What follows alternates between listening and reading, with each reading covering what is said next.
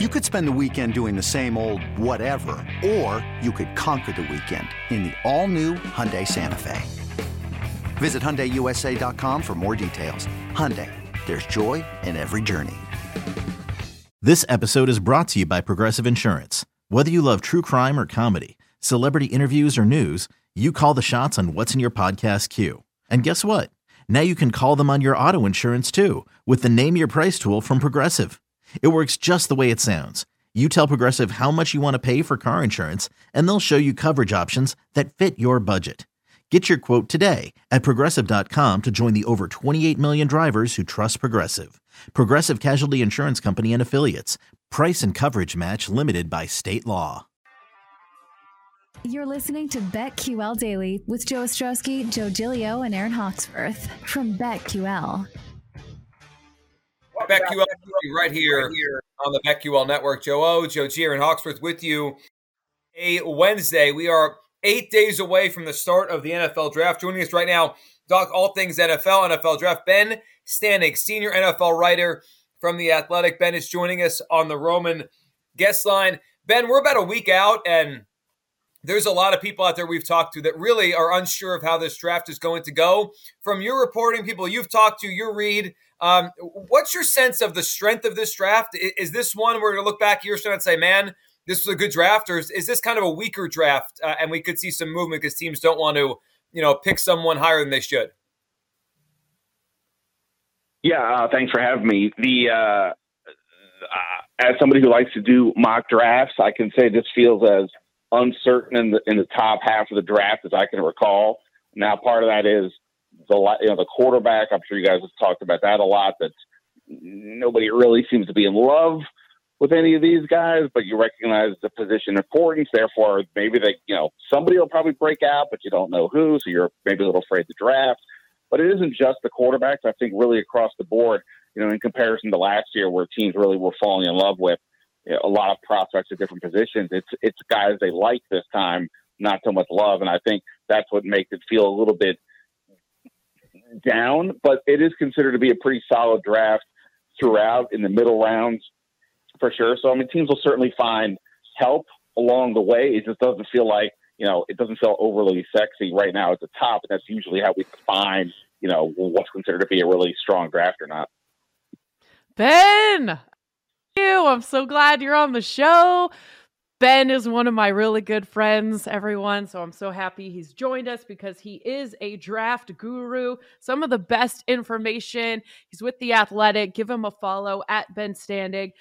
Ben, so one bet that I have had my eye on is over 3.5 quarterbacks in the first round. I know it's a bit much considering nobody loves these quarterbacks in this draft, but could you see that happening, or would you take the under in that one?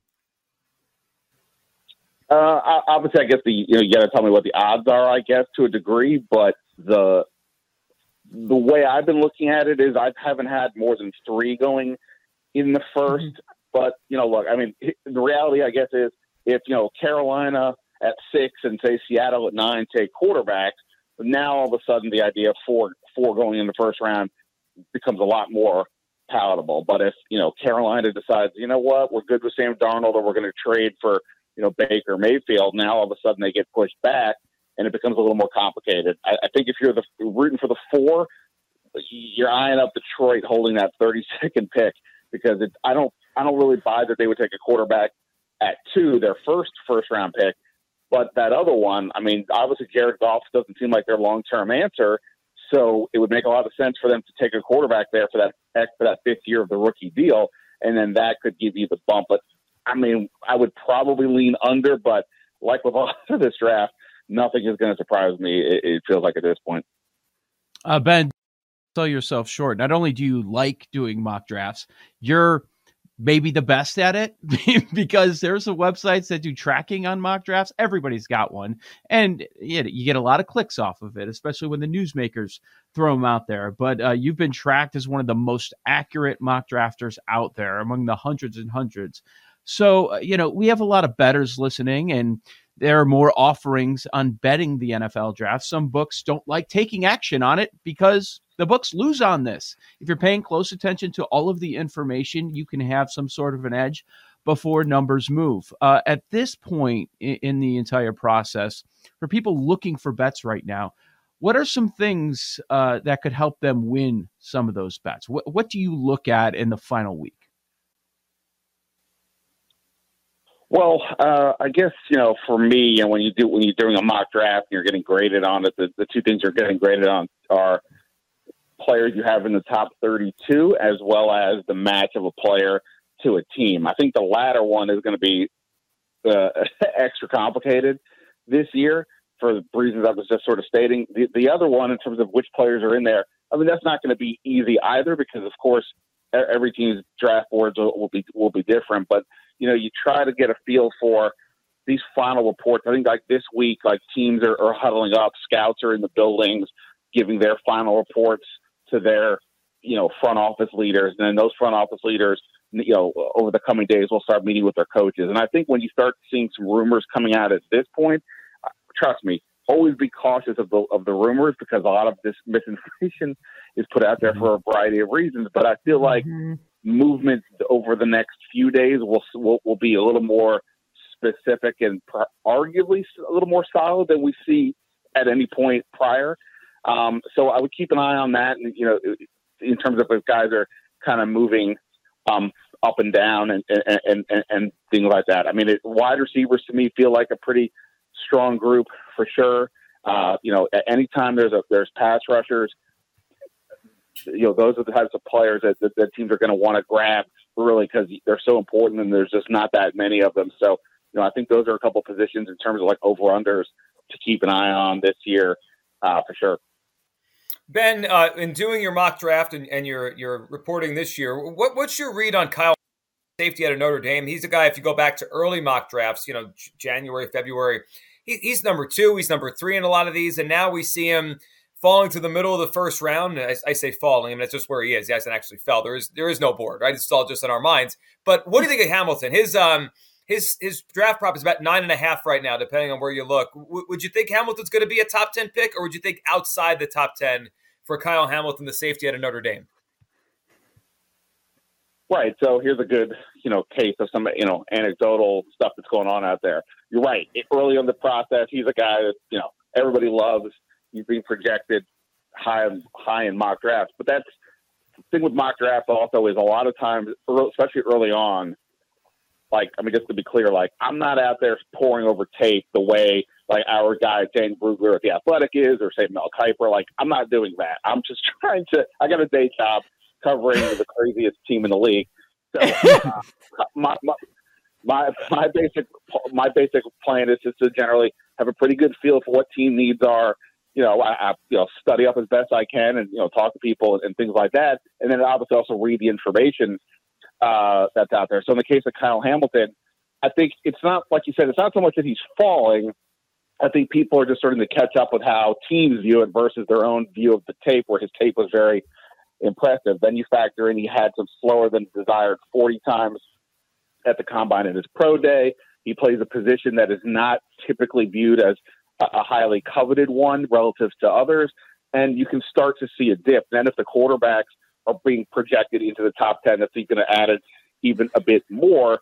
It does feel like a lot of people are starting to send him my way to Washington at 11. That feels like it might be his floor, which, to your point of the 9.5, I mean, obviously that would mean over. And, there are some people who still think he doesn't get past either of the New York teams, although the Jets' second pick is at 10, so that would still be a win there. So I guess, don't make any wagers on what I'm telling you, but I would just say that the over to me feels a little more comfortable right now. But again, there is a lot of subterfuge out there, and if you're one of those teams who's picking 10 to 15, you might say, hey, we want Kyle Hamilton to drop. We'll start telling people that, and maybe that'll happen. But there's reasons to think that he could slip outside that 9 range, though, just for a variety of reasons. It's only a kick, a jump, a block. It's only a serve.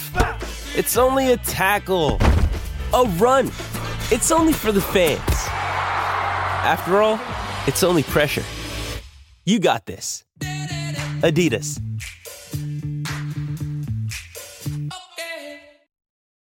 When you need mealtime inspiration, it's worth shopping Kroger, where you'll find over 30,000 mouth-watering choices that excite your inner foodie. And no matter what tasty choice you make, you'll enjoy our everyday low prices, plus extra ways to save, like digital coupons worth over $600 each week. You can also save up to $1 off per gallon at the pump with fuel points. More savings and more inspiring flavors make shopping Kroger worth it every time. Kroger, fresh for everyone. Fuel restrictions apply. I'm curious your thoughts on, the wide receiver class, and the odds are a lot tighter. You've got Garrett Wilson plus 135, Drake London plus 140, Jameson Williams plus 300, then Treylon Burks 12-1, and Olave 20-1. Any value that you might see there at first wide receiver drafted?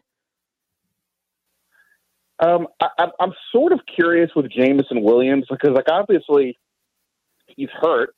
Right, he had the ACL injury during the college football playoffs, so I don't know what any team is going to expect from him this year. However, or at least not until late in the year.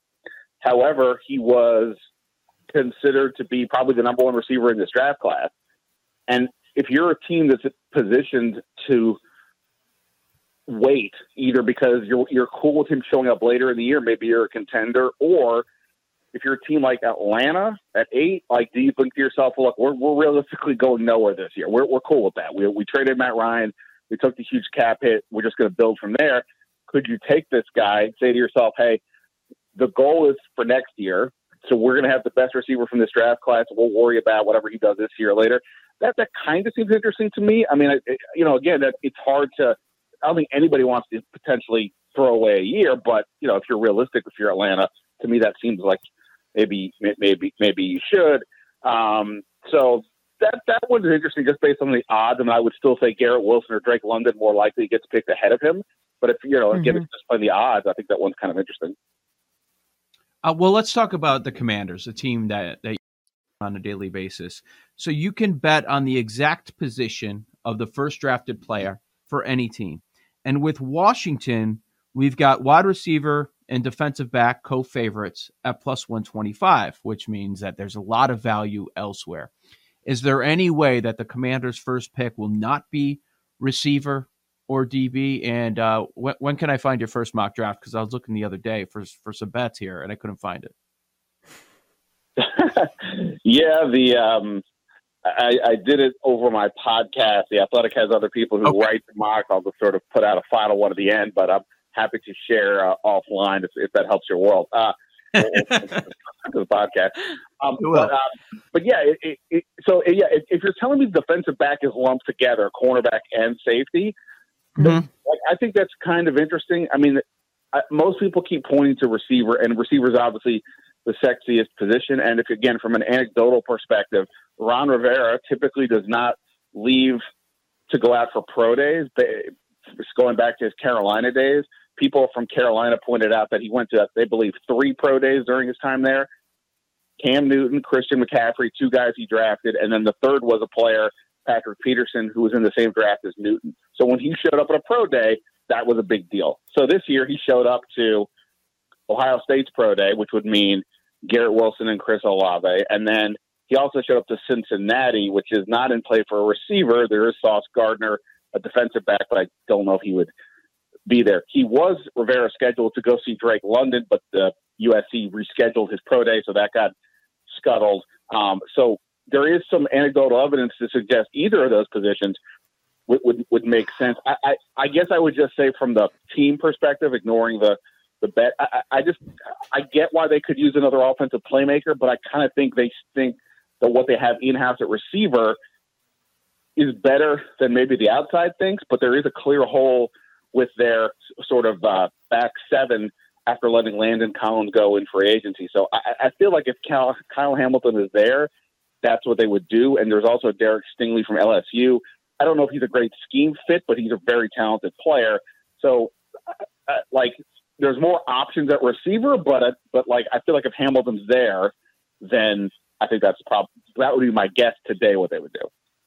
Ben, there's still plus money out there on Trayvon Walker overall pick. There's been a lot of noise about that the last 2 weeks. Are you buying into it? Do you think this is just pre-draft stuff, and it's going to be the kind of the default Aiden Hutchinson. Where do you stand with the number one pick and what the Jaguars might do here?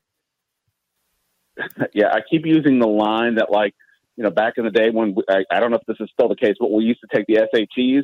Like when you would sign your name, you'd get like 400 free points. That's how I would view like the top of the mock drafts. Like, okay, the first 2-3 picks, I got that. Maybe the 5th pick and the 8th pick, I know what's going to happen. This year, starting with 1, no idea. It is super duper wide open. Aiden Hutchinson is obviously the leader there, but you're right. The Trayvon Walker buzz has been rising, and they're different type of prospects. Hutchinson is more the lock solid. You know what you're going to get. It just may not be elite, whereas Trayvon Walker has the elite physical skills, but lacks the production.